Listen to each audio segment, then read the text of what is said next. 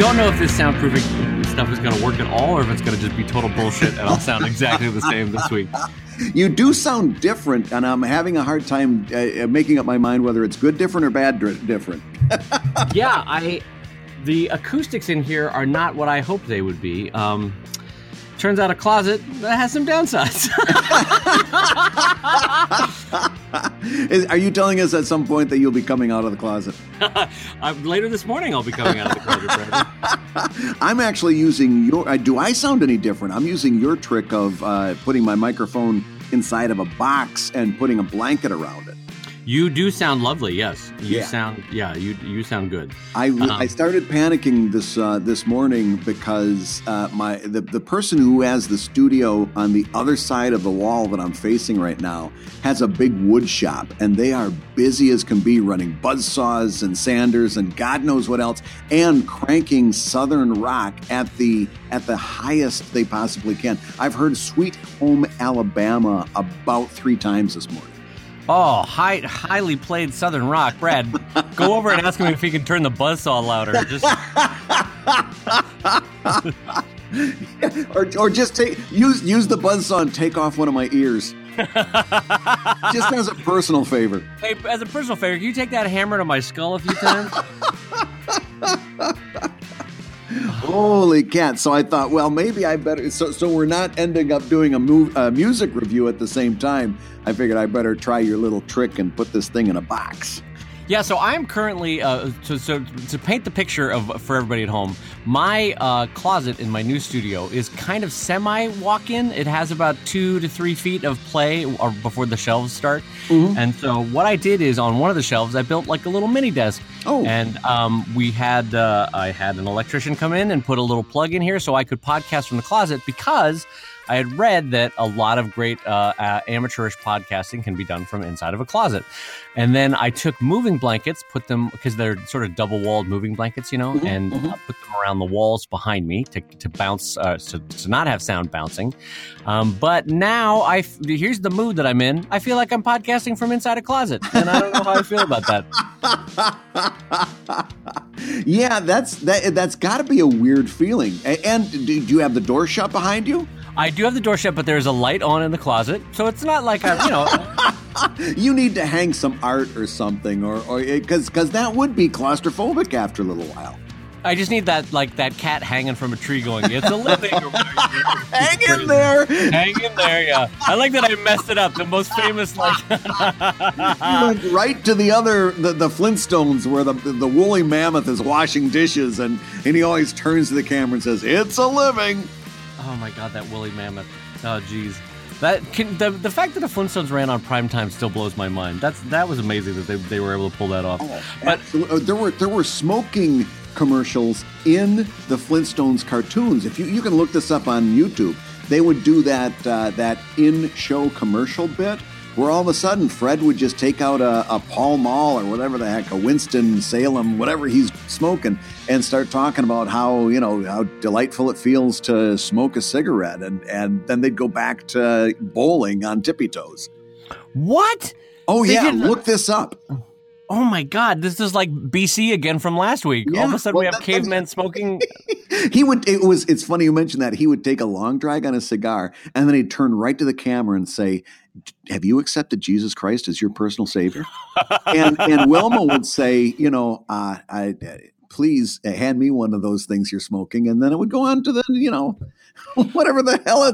He'd be on top of a brontosaurus moving stuff at the gravel yard. So the fact that BC had this total anachronism and that the Flintstones had continuous anachronism tells me that as a society we have just accepted the fact that cavemen had laser guns or something. Like we cannot put them safely in their own time period. We have to mess with that. Well, yeah, the one thing they both have in common is that they both seem to be living at the same time as dinosaurs, which we know is way wrong. But if you ask most Americans, I guarantee you they'd say, "Oh yeah, there was cavemen and dinosaurs at the same time."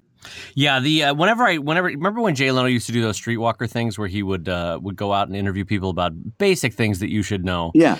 And the entire time I was watching those, you're laughing, but you're going, God, the American school system, what have we done? What have we built? No one knows anything. Most of what the average American knows about anthropology came from the Flintstones. Thank God for woolly mammoths. They'd never get their dishes washed. Oh, boy. Well, on that note, hi, everybody, and welcome to Comic Lab, the show about making comics. And making a living from comics. I'm Brad Geiger, editor of webcomics.com and cartoonist of Evil Inc. And I'm Dave Kellett, cartoonist of Drive and Sheldon and co-director of Strip.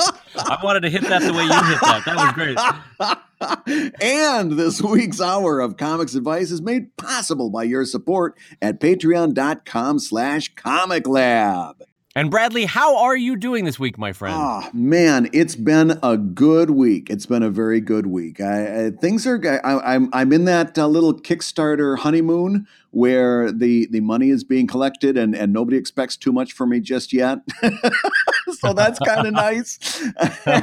And knowing that the shoe's going to drop next week. It's like the first week of marriage. Everything's fine. The honeydew list hasn't expanded yet. Yeah, everything's perfect. But yeah, it's been and the weather's starting to clear up. And see, my younger son Max has really gotten into bicycling. And he's been doing a lot of bicycling. And we send him, we live in Philadelphia. And so we trust him to go a few blocks. We have a little, a parameter that he stays within, or a perimeter. And so he wants somebody to bike with him. And his mom's got a bike, but it's not fixed up yet. And so he's been really, really getting after me to buy a bicycle and go biking with him. And so there's this place called Neighborhood Bike Works out in West Philly, and they're a nonprofit, and they take in a bunch of bikes that have been, turned in, donated, and all this stuff. They fix them up, and then they sell them for very, very affordable prices. And I had a little birthday money kicking around in my pocket, and so I went and bought a nice little green bicycle and a helmet. Because my son was not going to let me out of there without a helmet. He's been taking a lot of these courses and stuff, and he's very safety conscious, which suits me just fine. And so yeah, I'm looking forward to getting some biking in this summer. Can I tell you, the image of you on a bike delights me. I am delighted by this.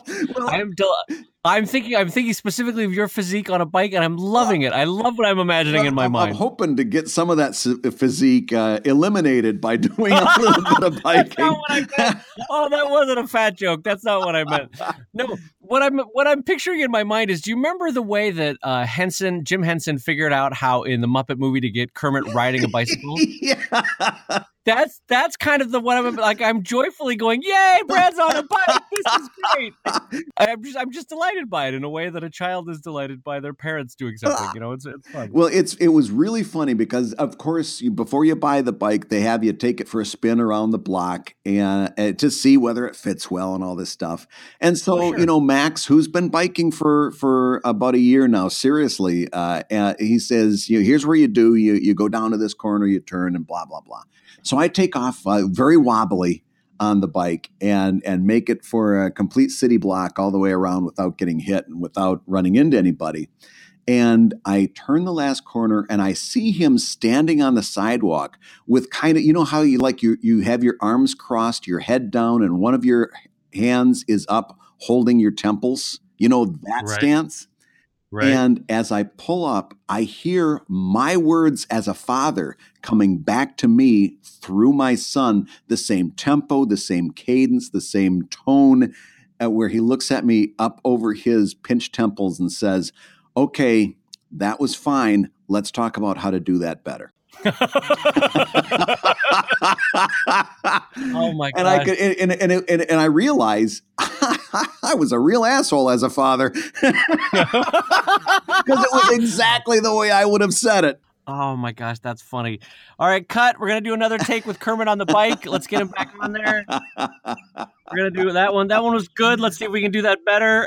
Were you a biker when you were growing up in Michigan? Well, see, that's was that just what you the do in thing. Bad Axe? I mean, my childhood revolved around a bike. That was your freedom. I mean, I growing up in Yeah, mine Michigan, too. we would be roving bands of young kids. Everybody had a bike. That's how we got everywhere. We would go and take them out into the woods, get into all kinds of trouble. And, it's that story that you probably hear 100 times by now. We had no supervision. It was just like we got, especially in the summer, we got kicked out, get out of the house. Mom needed us out of the house because we were driving her nuts. We'd come back once for lunch. Somebody would call for lunch, and then everybody knew it was time to go home for lunch.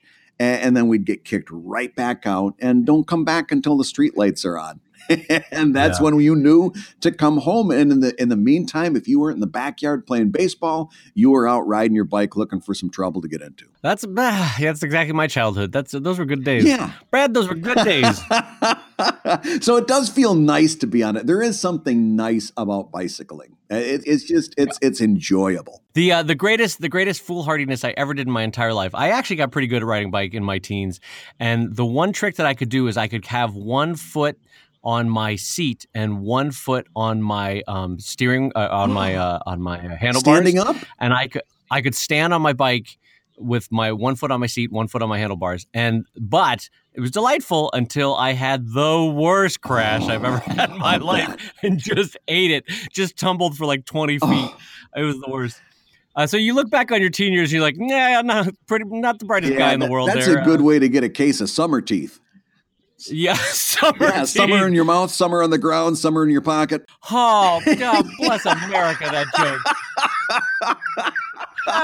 Where do you get these chestnuts? How do you? I collect these over time, and it's like when something like that happens, my heart starts beating faster. It's like, oh God, here's the summer teeth joke. All I gotta wait is to get him to the end of his fucking sentence. Oh my God, that's amazing! It's like you're carrying around an old vaudeville joke book. It's a curse. I'm telling you, it's a curse. Meanwhile, in my brain, I actively try to remember jokes and can't remember a punchline setup from any. Like, you could ask me, Dave, tell me one joke. I got nothing. I literally have nothing. In the meantime, I ask you, and I get a duck under your arm and a violin in your hand, and you're standing up on stage with every vaudeville joke ever written. Yeah, well, I'm telling you, it is kind of like a curse because it always comes out before I can stop it. And there's never a romantic moment between my wife and I, because she's always setting me up for jokes. Oh my God, that's amazing. Well, speaking of setting up for jokes, why don't we get into some of the writing questions we had? Well, listen, don't we have a call in, an audio question from one of our $10 Patreon backers? We do, yes. And just as a reminder, for those that back the show at patreon.com/comiclab, for which we are eternally thankful. And actually, I reminding me, Brad, I should pitch this hard because we're very, very close to being able to hiring an editor and taking the load off of Brad. So if you're on the fence about backing the show, head over to patreon.com/comiclab. Try it out for a month. See if you're willing to back the show. It's the price of, it's the old standard spiel of do it for the price of a single coffee. You can enjoy Comic Lab and help us get to an editor that can permanently be editing the show and take it off of Brad's desk. So patreon.com/comiclab. And anyway, here's our first $10 question. These are backers that get to send in audio questions as thanks for backing the show. Hey, Brad and Dave. This is KR Hinton. I do ZeroLux at krhinton.com. So I wanted to get your input on using Instagram stories. My plan was to use stories to post every week, like photos and videos of, say, a comic page in progress. So I just wanted to get you guys' thoughts and input on maybe using Instagram stories for a comic artist. Thanks. So I've got some thoughts on this. All right. Let's number one, I've become more and more since actually you can chart this since the start of Comic Lab, when I was really kind of like, I don't know what I'm doing. I've become a really big fan of Instagram, particularly for comics artists. I think it's brilliant. I don't have the number of followers that some other people like. I haven't hit that height that like you and Chris Halbach have been doing, but I've been doing so much better than I thought I would. And it is it's getting very close to me calling it the perfect social media for sequential artists, especially now that you can post like a panel at a time and you can have something where people swipe through panels. Not only am I loving the presentation because it gets you really up close to the panel, and my work looks, I'm sorry, my work looks great. I love how my work, and listen, I've worked for 20 years to be able to say that. I couldn't say that 20 years ago. But right now, when you get up close to my inks, they look real good. And it's great. This is delightful. I love this. This is it's the tiny little car salesman part of your personality, which is like you're going to want to get close to my panels. You're going to want to step into one of these Brad Geiger panels. Oh, look at you! Look at you driving around in one of these Brad Geiger panels, going around town. Oh boy! Listen, what's it going to take to get you into an Evil Ink?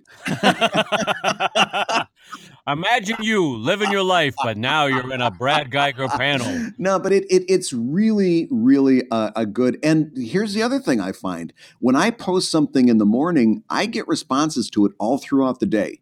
Like Twitter, it settles to the bottom of the tank real quick. Facebook, too. But when I post on Instagram, I'm getting feedback on it throughout the entire day, which is really substantial.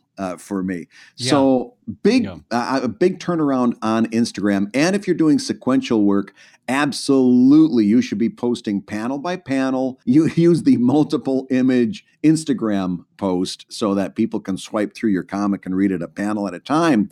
As far as using those stories, absolutely, you should be doing that. People love the process. People love you just looking into the camera and saying, I'm excited about this. I'm really anxious about that. Sharing your feelings as an artist, as a creator, is very compelling, very, very worth looking in. And it gives me a little emotional connection to your work. So this idea of doing Instagram stories, showing the background. Not only do I like it, I'll probably steal it. Yeah, I think I said this on a past show, and this comes from our friend Katie Lane, who's the lawyer to the stars in comics. But Katie made the great thought that Twitter is for complaining and Instagram is for joy. And I took that to mean, and I'm pretty sure this is what she means, that it takes verbosity to be able to complain about your day. Like you need word, like no one's going to text a photo about how they hate doing their taxes, right? No one's gonna tweet a photo about how their relationship is going bad. They'll use words. That's a great They use words. Yeah, no, you're right. But for Instagram, think about Instagram is all about sharing joy. Like here's my breakfast for today. Here I am going out and having fun. Here's me with my best friend Giggles, and I don't know why their friend is named Giggles, but anyway. But that's the idea of Instagram, is that it's all about sharing joy, and so it's so perfect for the cartooning format because it fits. It's like slots right into that what the entire medium of Instagram does so well. So anyway, I'm glad to see that you're using it more. As far as now, to get back to this questioner, the cartoonists that I have seen using Instagram stories well, it is a great background for, hey, I love this art. Now I want to get to know the artist a little bit more. And in general, it's also good in this relationship for process. The people that do love process, they love to dive deep in how a comic is made. I would 100% put my weight behind putting your process images and photos and stories on Insta stories, and maybe even saving the better ones as you can sometimes with Insta stories for your regular feed. Like you could put them together as one. Stitch them together as one thing. So, Brad, who do you feel like is worth checking out on as you look on Instagram for their Insta stories? Because I can think of Chris Hallbeck, who does like 5 jokes throughout the day. That guy's a machine. Almost throwaway jokes that I'm like, that's a perfectly good one. Why did you throw that away on Insta stories? But he does that really well, and I feel like Luke McGarry does a nice job of building a personality through his Insta stories that are tied to but separate from his Instagram feed. But just out of curiosity, anybody that jumps into your mind that does it well? Yes, and in fact, I was going to bring it up even if you didn't ask, because it's going to feel like a setup, but we did not talk about this in advance. Are you going to say Brad Geiger? Because this is going to be amazing. What's it going to take to get you into a Brad Geiger? His line art is gorgeous. No, you know who does it really well, who has me intrigued and compelled, and I look at everyone, is this young lady by the name of Gloria Calderon Kellett.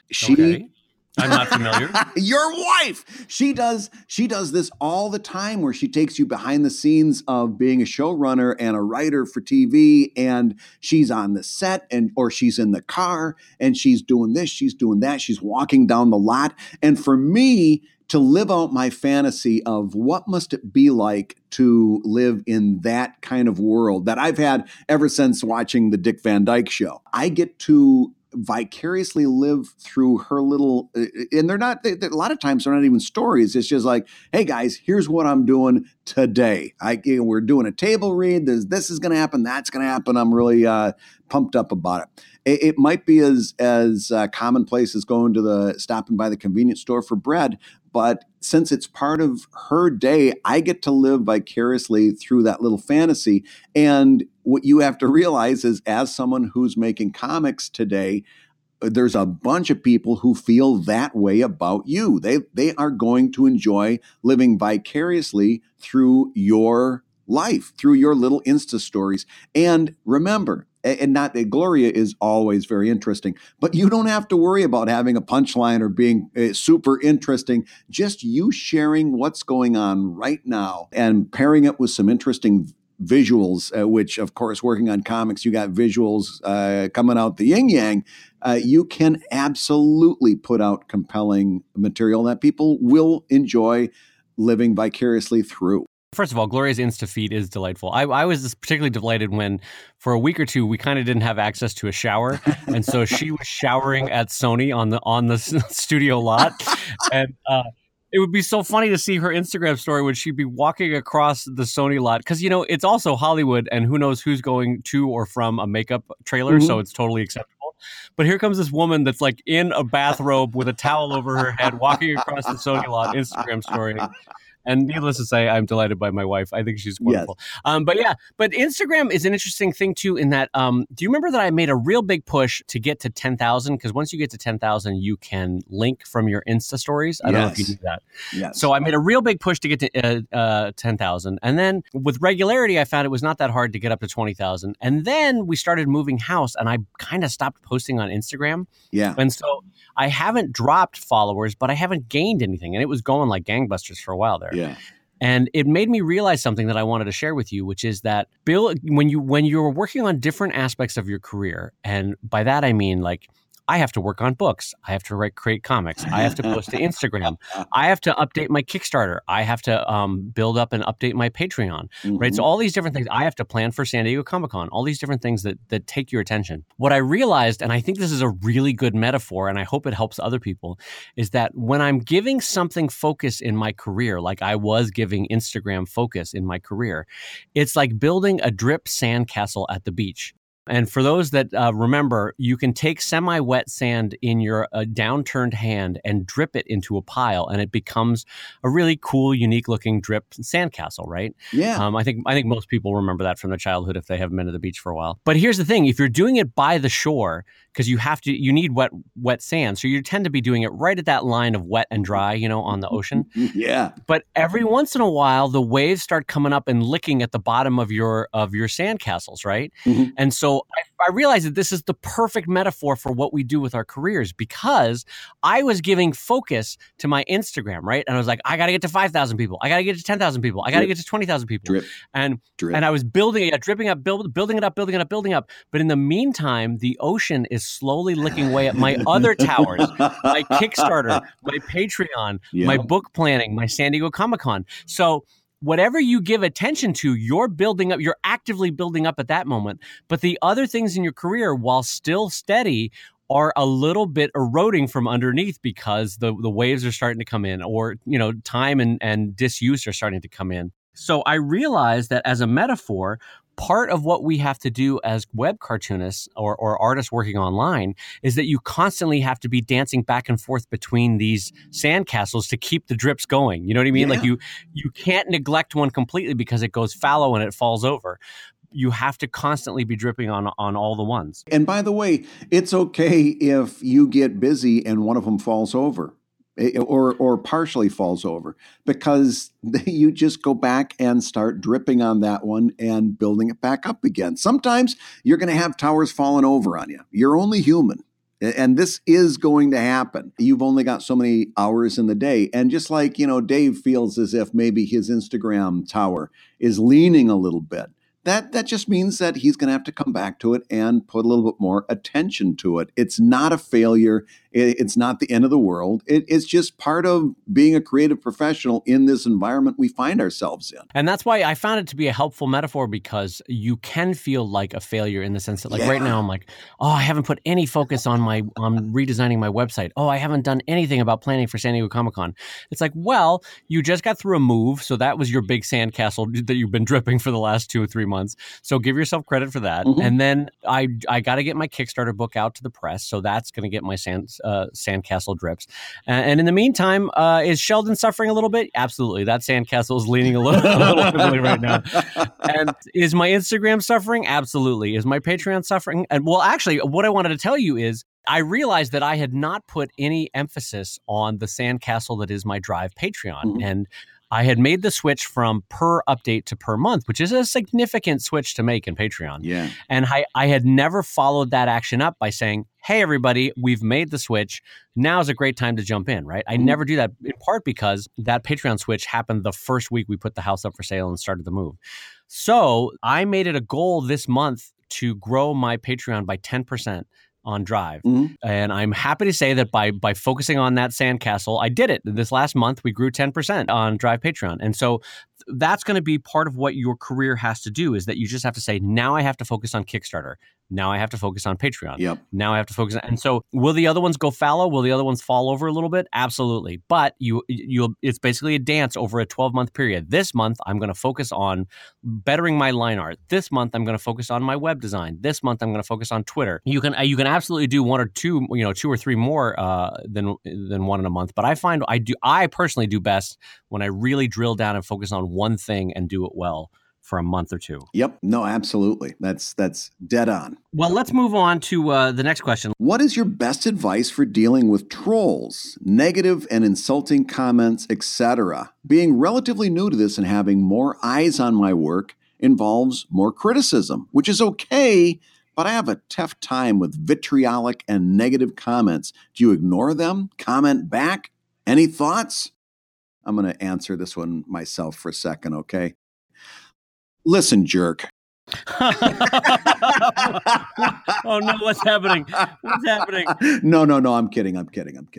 No, here's what's your thoughts on this, Dave? I'll let you go first. I was just going for the punchline. What's your thought? So my immediate thought is you are in good company in that the entire human race responds more to a negative comment than it does to 10,000 positive comments. And my personal reason for that is that because our brains are a difference engine. And the idea there being that we were evolved to respond to danger, mm-hmm. and that our brain accepts a vitriolic or a negative comment as a form of danger. And so all these positive comments are water under the bridge, right? You get 10,000 people telling you you're great, and your brain goes, oh, that's fine, lovely, how nice. Mm-hmm. But you get one negative comment, and your brain literally goes, danger, Will Robinson, danger.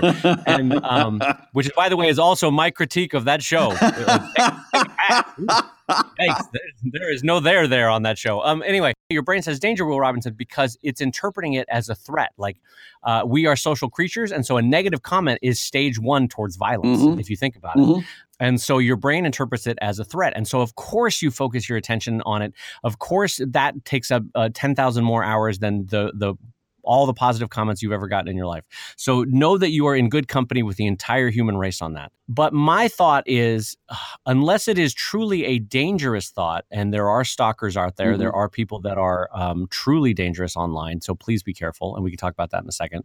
But unless they are truly dangerous, I personally, and I think I differ a little bit with Brad on this, I personally try to ignore them as much as possible. I try to give them no thought. I try to tell myself what a sad life they must be leading to waste their time to express negativity to me, right? Mm-hmm. Here I am creating things and putting things out in the world, and your reaction is to be negative.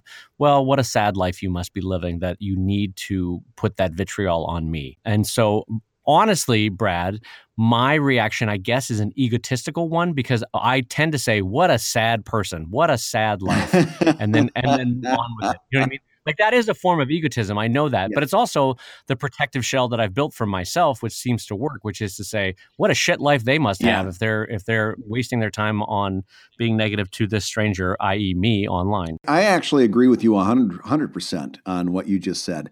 I will add this. If you are feeling like you want to engage, if you are in that place where it's like, I can't let this go by, and we've all been there, when somebody throws some shade your way and it's like, no, I'm going to take this jerk down. Here's the first thing, and speaking of egotism, I'm going to, if you feel that your very thoughtful comments were egotism, wait to get blown out of the water by my egotism. The first thing I do, and I shouldn't say this because you will think I'm a jerk. First thing I do, if you send me some nasty comment or even just something that's a little terse, the first thing I do is I take a look at my Twitter followers and then I take a look at your Twitter followers.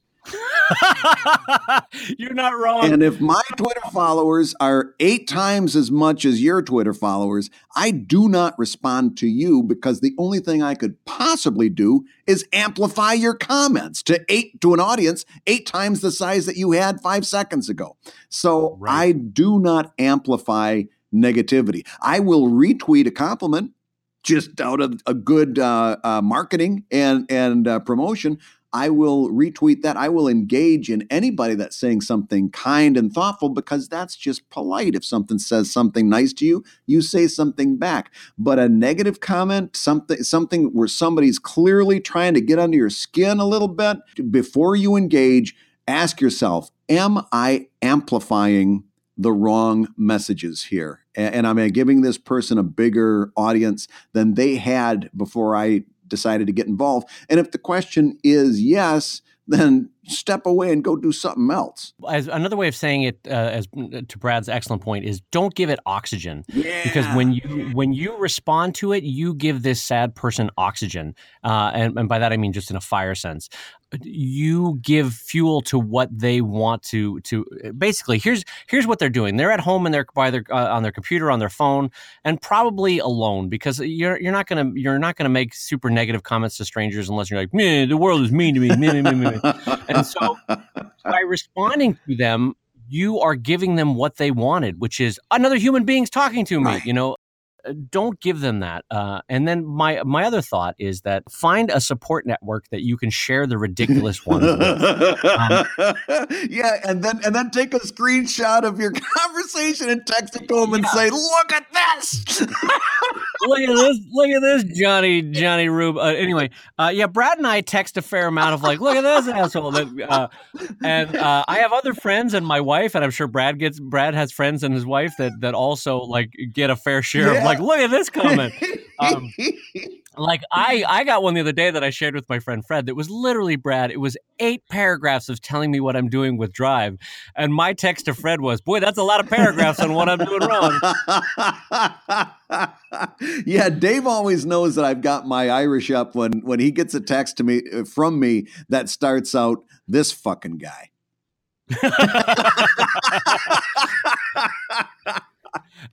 And over text, my initial response is always like, "Now, Brad, don't give it oxygen." But then 10 seconds later, I'm like, "All right, let's give it a little oxygen.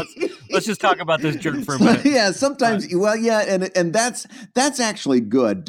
What Dave just said is actually good because here's the deal. We've all been in that situation where a friend comes over and says, "Can you believe what Sally just said to me? She just said that my shoes are too big." And you know what I wanted to say to her? And then all of a sudden, before you know it, you're having the argument that you wanted to have with Sally with your friend. And a good friend will let you go through that role playing because they know you need to get it out. You need to say it to someone. Find somebody who can be that friend. And if you are that friend, realize that you're doing a real service for somebody when you're letting them get that out of their system, because it is a danger response. And we do need to do something with all that stuff that gets bottled up, because that can be detrimental as well. Another thing that I would say, and Brad probably will laugh at this when I say it, but I would actually encourage you to bolster your own egotism about your work. Oh, yeah.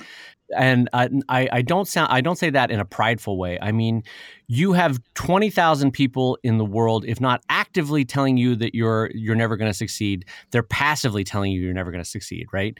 And so you have to be the ultimate promoter and believer in your work above anybody else. And part of that means cultivating your egotism such that when someone emails you saying like, your line art stinks, or I guess that's a punchline, or will you call this a storyline? Well, XYZ. You have to be able to say, you know what? No, I'm great. And I may not be perfect yet, but I'm getting better and I'm working on it. And what are you creating over there? Doing? What are you doing over there, champ? And I'll tell you, this is a tangent, but if you are going to send a creator a note, take a moment and realize everything that we just told you about what's going on inside of our heads. We're being very naked with you right now. We're being very honest. If you are a reader of someone's and you are going to send them something that isn't a compliment, but in your mind is constructive criticism that you feel you need to share, if you start out your message by typing out the word or know that you're a douchebag. Close what you're doing and walk away. Do not send me a message that starts, isn't propriety spelt with an R? I'm not sure that's what Saturn was for. Don't type that and that out. Know that it makes the vein on my forehead. Brad, you know what it is? It's the pedantic version of I'm not racist, but that's a pedant's version of I'm not racist. My God. I don't like to be that guy, but or here's the other one. I hate to be the one to say this. Every time I've ever had an email or a text from somebody who started, I hate to be the one that says this. You know that they love being the one that says this. Yeah. Someone who has a pedantic personality lives for those moments. Don't tell me you hate to be the one. You're over there chortling with glee, and it's driving me crazy. I hate to be the one to tell you about the proper use of bourgeois in a sentence, but... But on the other hand, if you're sending me a spelling correction, know that as much as I hate you, I also love you. Because God knows I got to catch those before they get into the book, and you're doing me a favor. Just don't type out the word before it, okay? Just do me that. But I want to get to the more of the core issue here, because I've always been fascinated by this, Brad, and we don't have to waste a whole chunk of time on it. But I would like to get your thoughts. What is the MO? What is the impetus for someone sitting at their computer and writing out complaints? Because in my mind, as a personality, I could never imagine Dave Kellett sitting down and going, I tell you what, Brad, here's the 10 things you're doing wrong with your art or career, or like, who the hell am I? Like, let you live your life. If I don't like it, move on. There's a billion other things online. Like, why do some people go through life complaining, basically, I guess is my question. Well, I think number one, there are people who are negative, and that's the only way they can interact with the world. And we've all met people like that they are just negative people. However, when it comes to readers in general, I really do believe that even the most negative comment or the most snarky criticism comes from a place of love. And what that is they're saying nobody reads this stuff as closely as I do. No one pays attention as much as you are. Your work is so valuable to me that I'm looking at it on a completely different level than everybody else, and I want you to know that. Yeah, I guess that's a form of like, yeah. But isn't that a form of like captive fandom in the sense that like, no, you truly have me, and now you have to pay attention because... Like, you know what I mean? Like, that's a form of emotional blackmail. Yes. Is that like, I'm the one that truly gets you, and so you've got to listen to my critique. No, that's part of it too. But I do think that in their mind, they're doing a loving act. Yeah, I guess so. I just in my way, this is my dime store psychology, is that my way of looking at the world is that your life is what you choose to cultivate, and if you're choosing to cultivate negativity and choosing to cultivate criticism, then you're probably not cultivating happiness in your own heart. Like, so be positive and like, I guess it's a version of like, if there's 9 things that you love about an artist and 1 thing that you dislike, well, then why focus on the 1 thing you dislike? Like, tell them the 9 things that you like about them.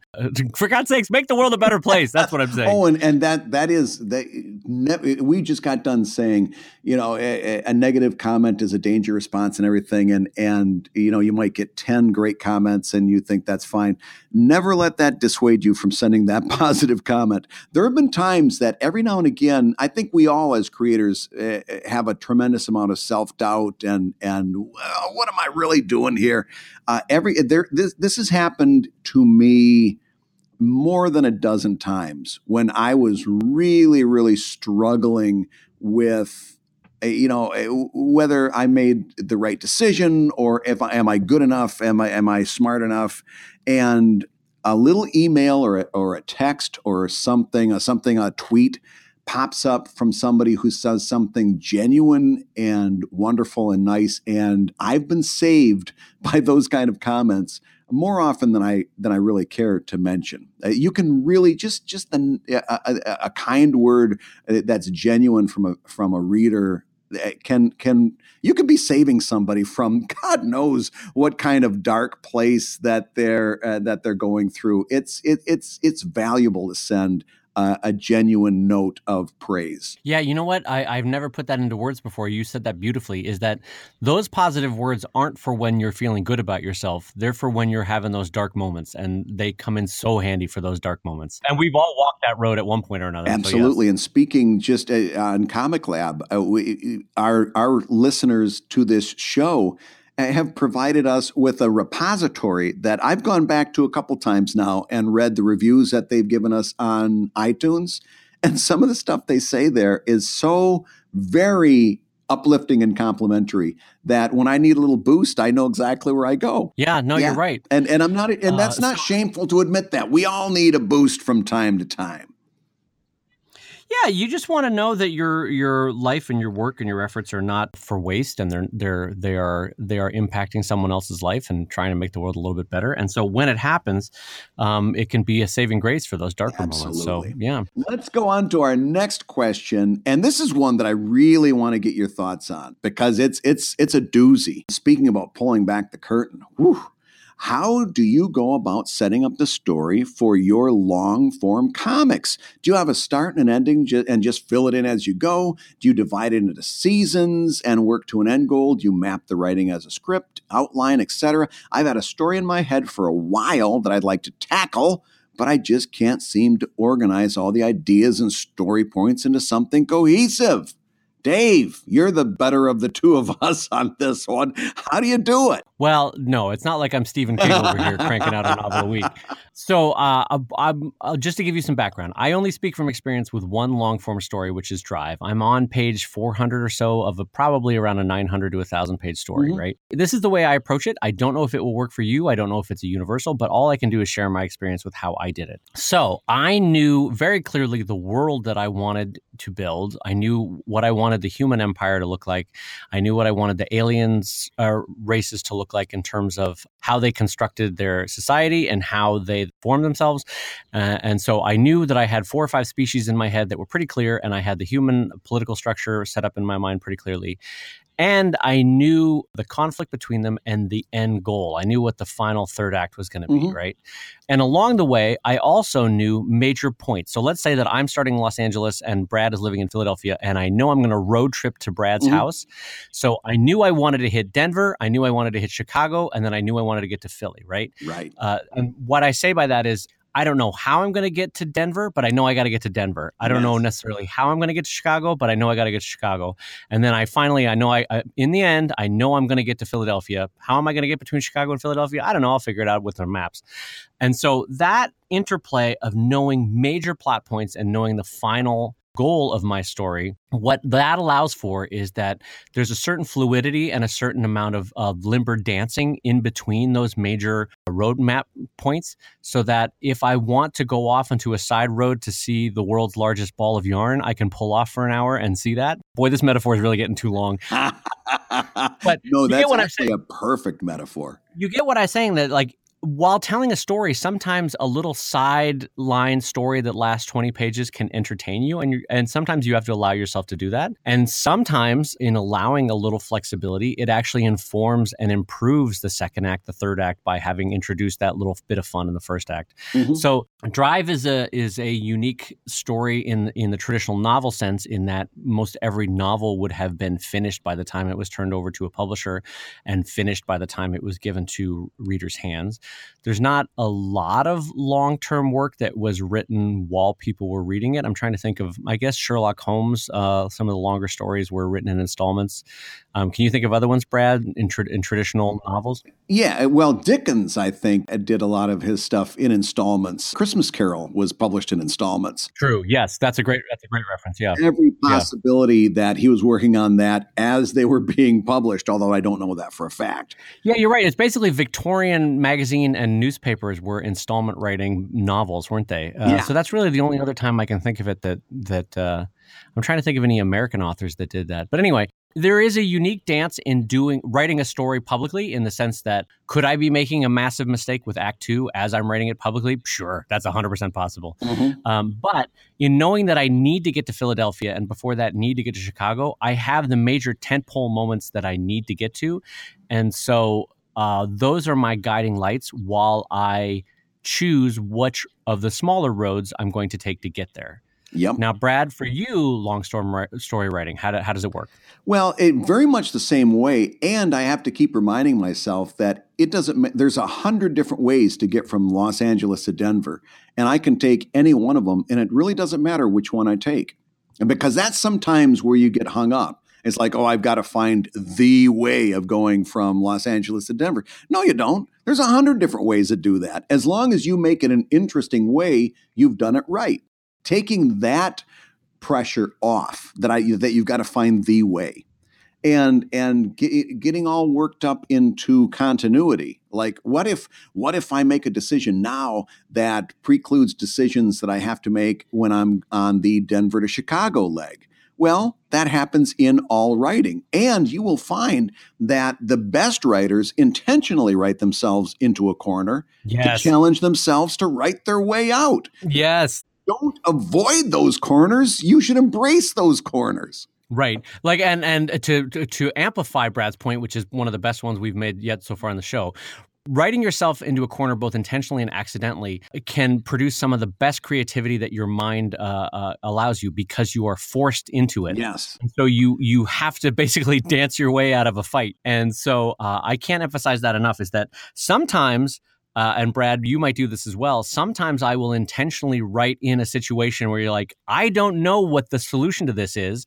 Maybe I'm writing this up, and maybe it's possible that I could have set this up as a Chekhov's gun by not intending it. But I think more likely I am going to remember to swing back around on this in 100 or 200 pages and re-include this tiny aspect of the story as a major plot point. So basically, you're planting seeds for future stories to which you don't know the solution. And that can be fun. Like, I have basically introduced certain character moments with Drive, events that happened where it either changed their personality or changed their abilities or changed their things, where I don't know where exactly I'm going to reintroduce that, but it's going to have a wonderful moment when I do bring it back, you know? And that's the kind of writing that people love to read, is when you take something small from the background from 2 months ago, and then all of a sudden it's in the foreground. Right. And it's important. And people love that. I've got a whole list in my sketchbook that I transfer from book to book as I get new books, called Hanging Threads. And they're just all these little threads that I've left hanging in Evil Ink.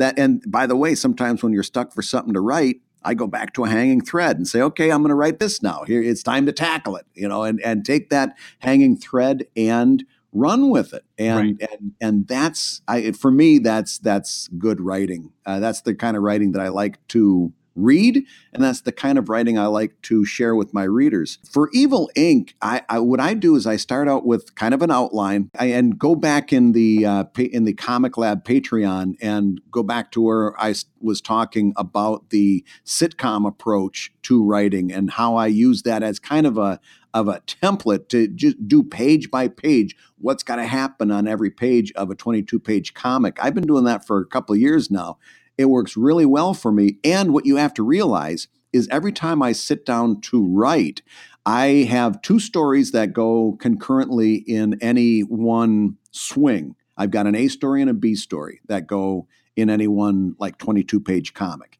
And all I know is where the characters start at the beginning of A and where they end up at the end of A, and where they start at the beginning of B and where they end at the end of B. And it doesn't matter how that happens.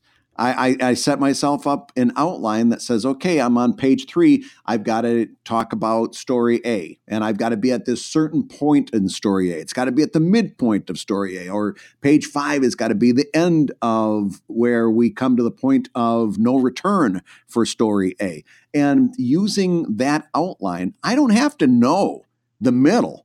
All I got, and I like right now, I don't know exactly how I'm going to come to the end of the Evil Inc. story that I started on, but I know that it's going to end in a certain place, and I know that my job is to find the most interesting way to get there. And also, I'll throw this in, I also know that the more in advance I work on this, the more that I can find even more kind of little points to line up so that they connect in certain ways later on. In other words, if I do this totally by the seat of my pants, I'm going to miss a lot of opportunities.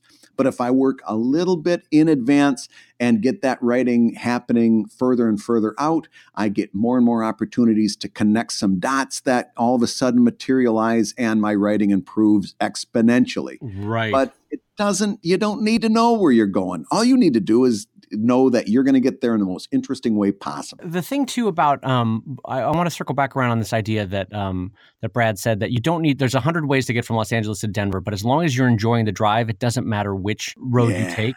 And that's the thing, is that if you are enjoying writing and drawing that road trip from LA to Denver, that will come through. So just enjoy if you pick a path, then enjoy that path, because now you're stuck with it. You're writing publicly now, so you might as well enjoy it. But enjoy the corner that you have written yourself into, and just have fun with it. And by the time you get to Denver, then you tackle. Like, for example, don't worry about how you're going to, I mean, you do worry about it, but don't let it stop your writing cold. Is when you're on the road trip from LA to Denver, don't worry so much about how you're going to get to Chicago that it stops you from getting to Denver, if you know what I mean. Right. Like, yes, absolutely. Don't let that freeze you up. Like, you'll figure that part out a year from now, 2 years from now, when you're getting from Denver to Chicago. And that is the corner that you're painting yourself into. Was there a character killed on the road trip to Denver, and now you got to figure out what to do to Chicago? Yes, that's fine. Was there somebody that had a major character moment that changed their personality? That's also fine. That's a corner that you've written yourself into that you'll get yourself out of. But the other thing that I want to say about writing in a public way, a long form story, is that it's also advantageous, because there are times as an author where, and this is just a humble moment, where you're writing along and things are going great, and some reader will comment, boy, this would be a great time for XYZ to come back in the story. And I go, you know what? It would be a great time for XYZ to sure come back. would. Guess who's coming back in next week? Yes, they are. All right. Yeah. And that's a prompt that you don't always take. Like, there's always going to be a reader suggesting a thing, right? But sometimes that public prompt is like, you know what? Yes, anonymous number 2435, you were right. I am going to bring back such and such. Yeah, and don't be so full of yourself that you can't take that prompt, right? Where you say to yourself, well, I'm not going to take that because that wasn't my idea, or, what does that guy know? But be aware that good ideas can come from anywhere. Yeah, absolutely. And if this idea resonates with you, don't feel a single qualm about taking it. And that's the thing, is it's got to resonate with you. It's not like it's just taking it because 20 people on a forum said, oh, that would be a good idea. It's got to resonate with you as the storyteller. And so part of that is going back to the ancient Greek tradition of telling stories around a fire of long form stories, where if your audience was yawning, well, then maybe it's time to get the battle back into the story. And if the audience is super into it, well, then you keep that love story going, because you can physically see around the fire that your audience is loving that moment. So absolutely, when you're writing a long form story publicly, check in with how the comments are going, not to ruin it for you, but to make it more fun of like, oh, they're really loving this. And you know what? I'm loving it too. So yes, I will take this prompt and feed my own joy in this moment. Yes. But Brad, one thing I want to circle back around on, and I want to reference Bone for those of you that have read Jeff Smith's Bone, which is excellent. And actually, I'm remembering now is one of the better versions of a publicly written installment-based long-form story in modern American storytelling, right? So Bone was written as short-form comics and then collected as one now large graphic novel. But one thing that I want to reference, because I can see it artist to artist, is the character of Rockjaw, which is the large cat in Bone, right? And whether you love him or hate him, here's the thing.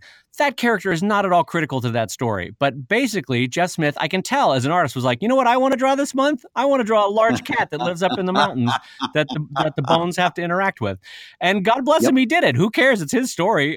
If you were looking at it from an editorial standpoint, if it was a submitted, published piece for publishing, you would say, you know what, this beginning of the third act, you don't need this Rockjaw character. Just get rid of that. But because it was written in installments, who cares? It's in there now. You know, like it's a delightful part of the story. And was it critical? No, but he was having fun with it. So allow yourself those little offshoot roads that would take you to the world's largest ball of string, i.e. Rockjaw and Bone, because it's fun to have those little moments in a story. And not everything has to have the ultimate purpose if it's a truly long form story. You can have side fun moments while you take that major road trip. Yeah, and that's actually something that I like. Do you ever have like little phrases in your head that you kind of keep reminding yourself as you're writing, almost confidence boosters? When I'm writing, I always get that thought in my head as I'm going. If you come to a fork in the road, take it.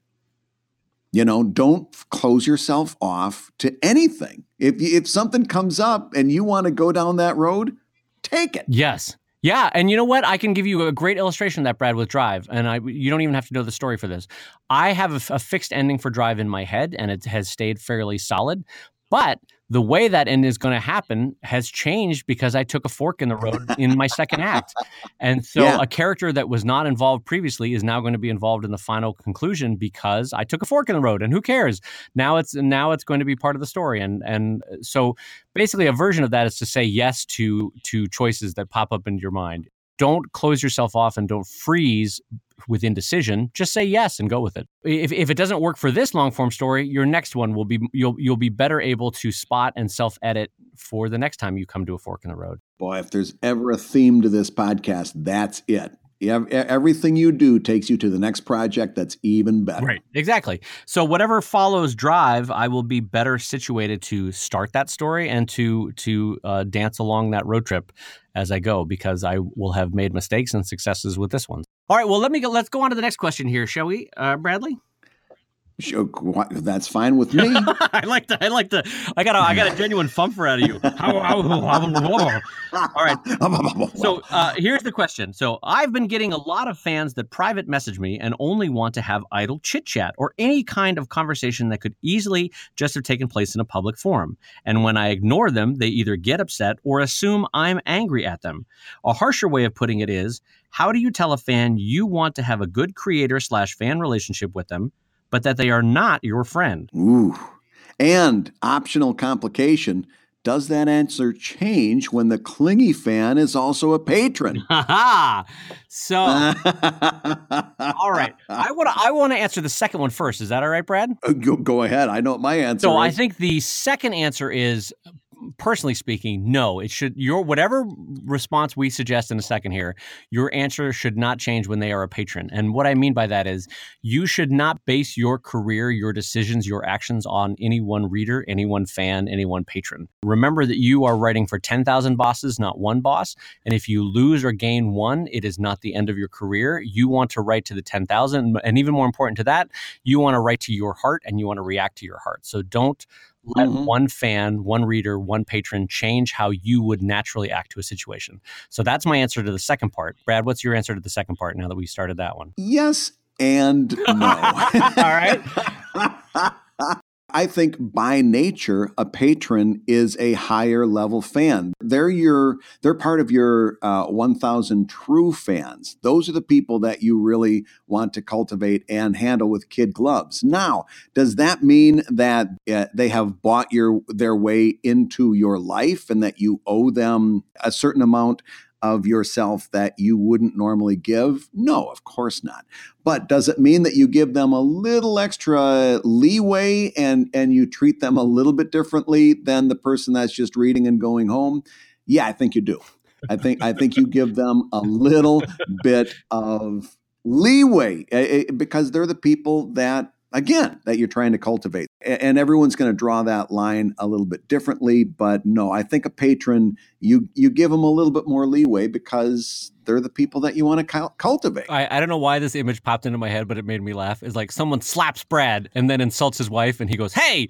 And then they go, "Hey, I just became a patron." He goes, "Well... you know what? We can find our way through the situation." Yes. All right, so let's talk about clingy fans. So what is a clingy fan? Let's define that first of all. I would define clingy. It's kind of like, you know it when you see it. Like, there are fans for whom you are genuinely delighted, and anytime you see them at Comic-Con or they respond in a forum, you're like, you go, Susan or Greg or Bob or whatever the clingy fan is. Because if they're able to spin their clinginess into wit or witticism or genuine delight, like anything in life, it makes it more tenable. But I define a clingy fan as someone for whom I am just, no matter what they do, I'm like, I'm just uncomfortable with this situation. Like, you are up in my grill too much, my friend. You need to go away. And so how do I respond to that? I'm trying to think in the past how I've responded to that. It's a version of don't give it oxygen that we respond in terms of the negative comments that we went before. If someone is tweeting you 7 times a day, you can give them one tweet back or one email back, and then maybe give it a couple days or a week or 2 weeks, and just deprive a little bit of that oxygen. Like, I got other stuff I'm doing, can't talk right now, you know.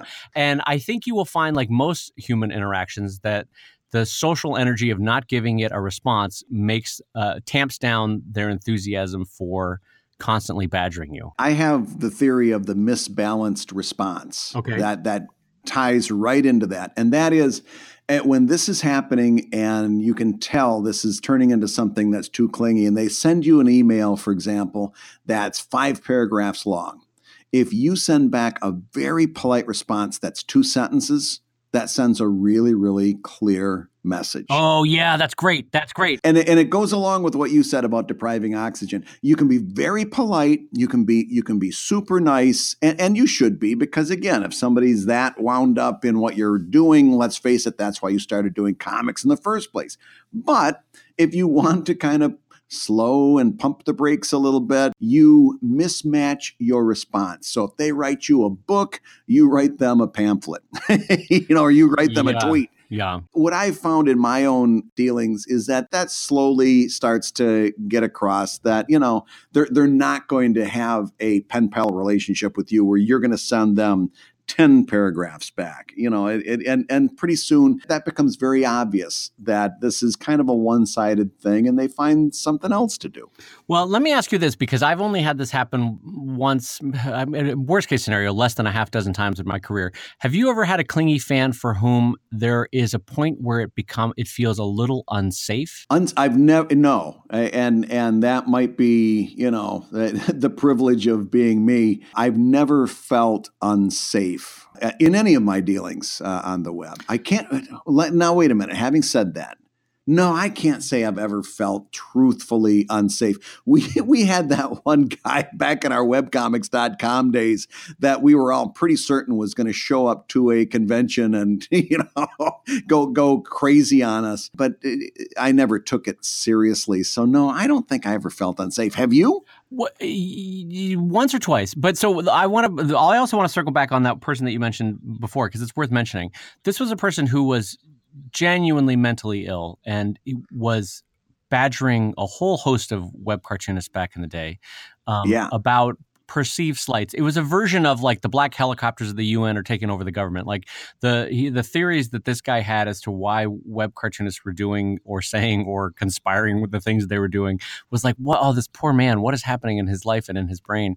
So that I always chalked up to mental illness. But there have been one or two fans, and I also think it's a form of male privilege that you and I have not felt unsafe, that in a way that our female colleagues have felt unsafe by clingy fans or desperate fans or clearly romanticized fans, or not romanticized, but like assaulting, verbally assaulting kind of fans, but in their own mind feeling romanticized. I think that's a form of male privilege that we enjoy that our female colleagues do not. That is, and for that, it's best probably to address that when we have friends on who can address that, how they've managed it, because in the one or two times where I've felt unsafe, what's happened is the clinginess has extended into way too much knowledge about me, my family, or my spouse, or my life. And it becomes very uncomfortable when someone knows far too much about your life. You know what I mean? Yeah. And so there's a form of unsafeness that I felt there. And so that has actually, a long time ago, made me shut down on sharing certain private things because, again, you have to make it to your own comfort level. But there have been times where I was like, no, I don't want this to be known by people because the 4 or 5 people in the past who have known way too much about my life, they'll know this, and I don't want them to know this. And so a form of clinginess that gets to that level, I would always advise a level of safety in what you share online. Don't tweet what your neighborhood is. Don't share the name of the restaurant you hang out a lot is, because people will, the true weird crazies in the world, and there are them, will triangulate where you live, and they'll triangulate what you do and who you interact with. And they can figure out basically by reverse engineering your tweets and your Facebook posts and your blog posts where you are and where you live and who you interact with and who's in your house. And you just got to be safe. Not for the 10,000 people who love your work and enjoy your work, but for the one person who's a little bit off their rocker and has, for whatever reason, personified you of what's wrong or what's right in the world and wants to be involved in your life, And again, it's a form of, a lot of that is a form of extreme loneliness or extreme disconnectedness, and they have found a connection with you through your work.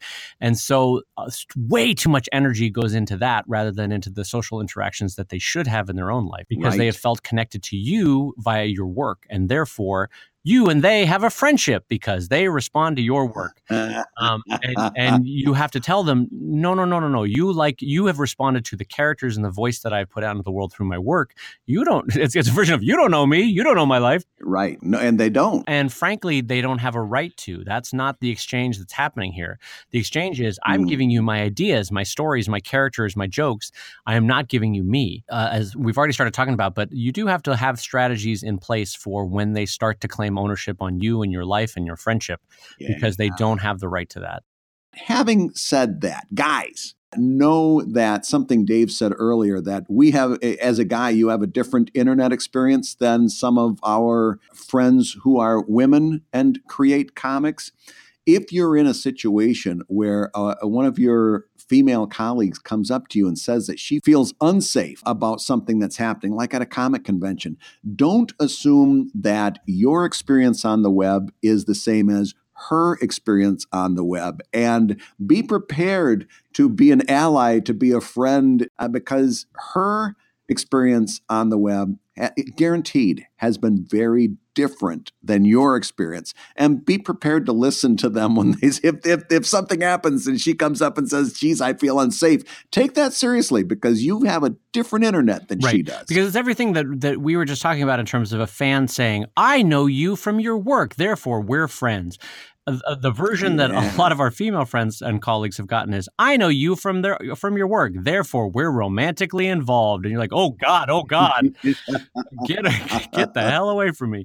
And so it is an unfortunate part of fandom and of readership that there is a tiny, and it should be emphasized that it's a tiny percentage, but that it's the same kind of thing as like the difference engine and the threat matrix of a negative comment online. Those five people out of 50,000 50,000 will feel like they are 50,000 people when you have them in your life. Because if there's one thing your brain responds to is danger, and a form of clinginess can even trigger that same danger response. But as far as strategies, did we answer that? Did we get that a successful answer as to how we deal with clingy fans? I think we deprive it of oxygen.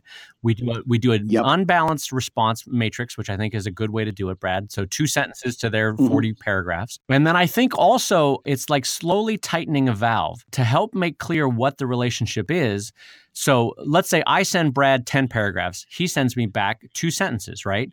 I send Brad another 10 paragraphs. Maybe he responds, maybe he doesn't. If he does respond, maybe it's just 1 sentence now. I send Brad back 10 paragraphs. Yeah. Now I definitely don't respond. Right. I send another 10 paragraphs. I still don't respond. And maybe I don't respond for like 5 or 6 emails or tweets or texts. And then the next one is 1 word, haha, love it. Or, and actually, having said haha, love it, maybe the response is not an encouragement or an affirmation, but it's a word that gives no more fuel to the fire. Oh, there's lots of words like that. Like I every now and again, I'll just use indeed. Indeed is neither positive nor negative. That's a great word choice. Yes, Brad. Brad nailed it right there. Indeed is perfect. And the idea there being that you're slowly throttling down the gas supplying that fire. And so if nothing else, you're establishing what relationship you should have, which is I am creating a work, you are reading a work. Occasionally we will interact, and that is that. And if they are starting to imagine you and they going on a trip to Disneyland, then you're throttling that back with slowly decreasing amounts of oxygen.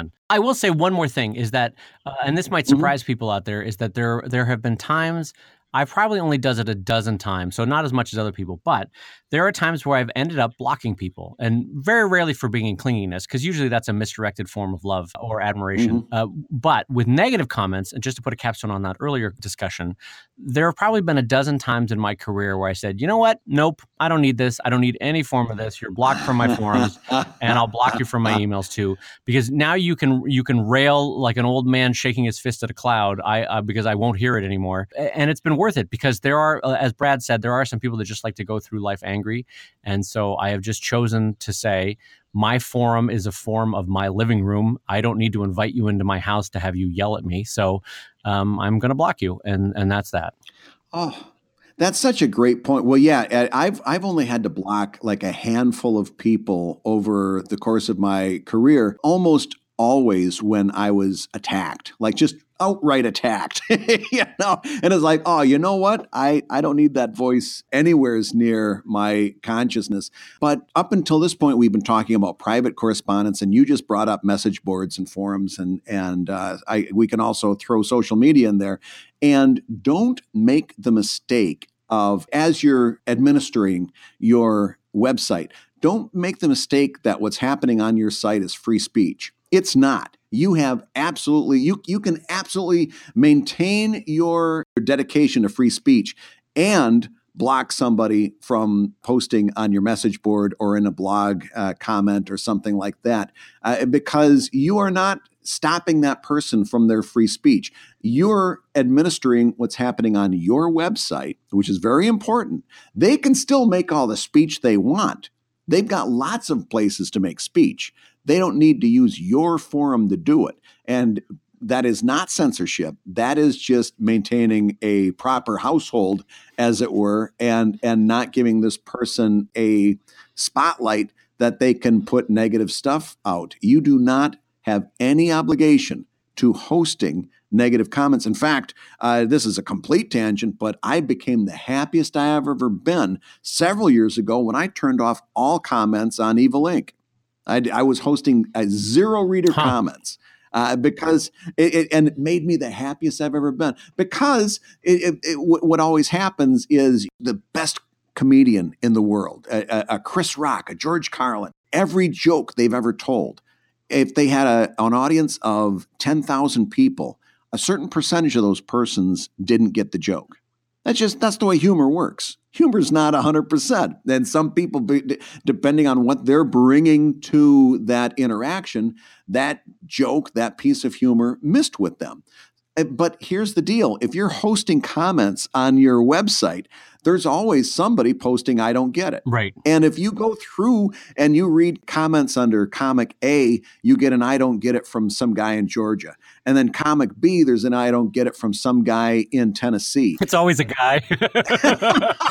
Well, I'm using the unisex guy. In comic Brad, I just want to correct you. It's always a guy. It's always a guy. It's always a dude that has a feeling that the world deserves his opinion.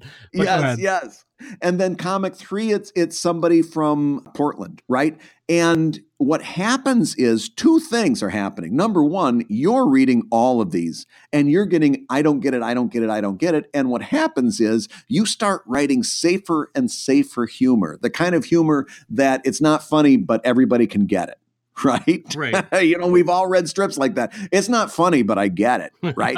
You start writing safer and safer humor. Your writing takes a nosedive because you're trying to eliminate the I don't get it. That's not good. Plus, anybody else that's reading this and they see all these I don't get it's, that shows a certain light on you because they're not taking the time to think, oh, these are 3 different standalone situations. No, it's like, oh my God, everything this guy writes, he's got people telling me he doesn't get it. He must not be very good. You don't need any of that. And the very few, the conversations that happen can be directed to social media where they can do you some good. Right. That's where the conversations you can get a little something out of them because that person now becomes a follower on social media and they're going to hear when you announce your next Kickstarter or they're going to get an update on the Patreon and so forth. So I direct all of my conversation to social media where I can get something from it, take it off of my site where it's in many cases more detrimental than good. And as a result, I think I've become a better writer because I don't have that, oh my God, are they going to give me an I don't get it on this one? No, I'm just focused on making the best humor I can, making the best story I can. And the rest of it, listen, if somebody doesn't get it, they don't get it. Right. That's the nature of humor. But I don't need to have that staring me in my face on my site every day. Well, I'm going to give everybody option B on this because I like and appreciate and admire your stance that you got rid of comments. And I think that's a totally valid path.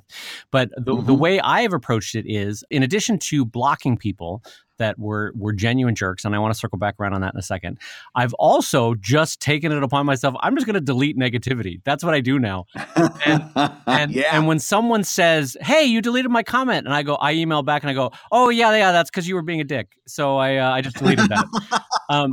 And what's funny is most people go, oh, yeah, you're right. I guess you're right. I was being a dick. So yeah. And my attitude on that is that basically, if I'm going to invite people into my house, I'm going to be like a nun with a ruler. You're going to behave yourself on my forums. Like, you're going to be nice, you know?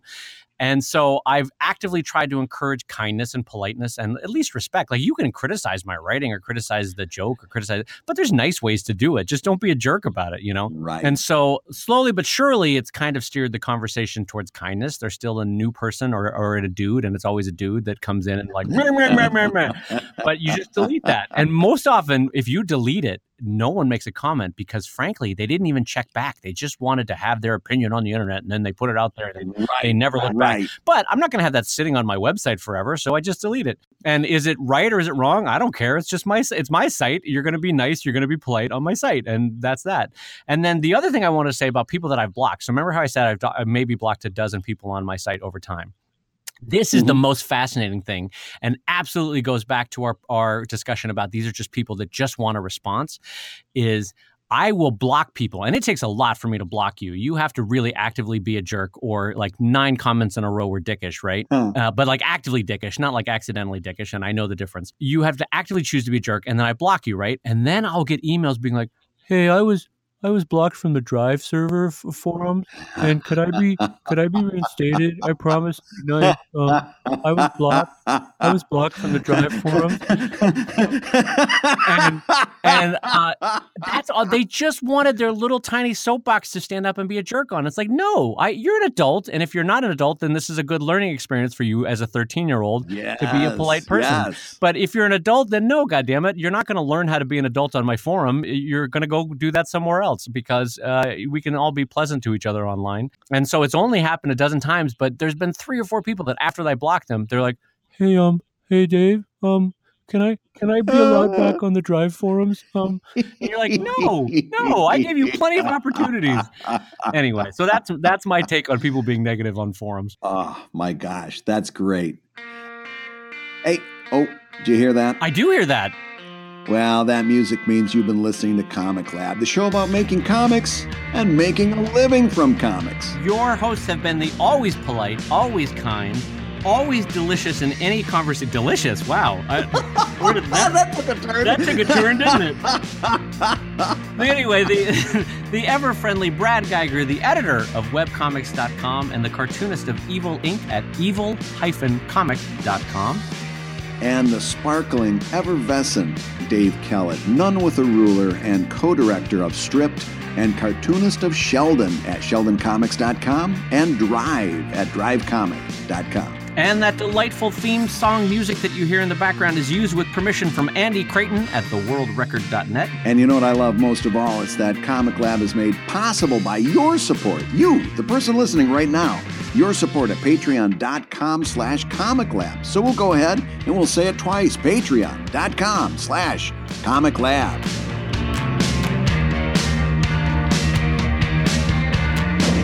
They sure work hard, don't they, buddy? Yeah, I hate to see them work so hard. Yeah, me too. Let's go around back. Well, we can't see him. Gee, we gotta do something, Fred. Okay. How's about taking that? I got a better idea. Let's take a Winston break. That's it! Winston is the one filter cigarette that delivers flavor 20 times a pack. Winston's got that filter blend. Yeah, Fred.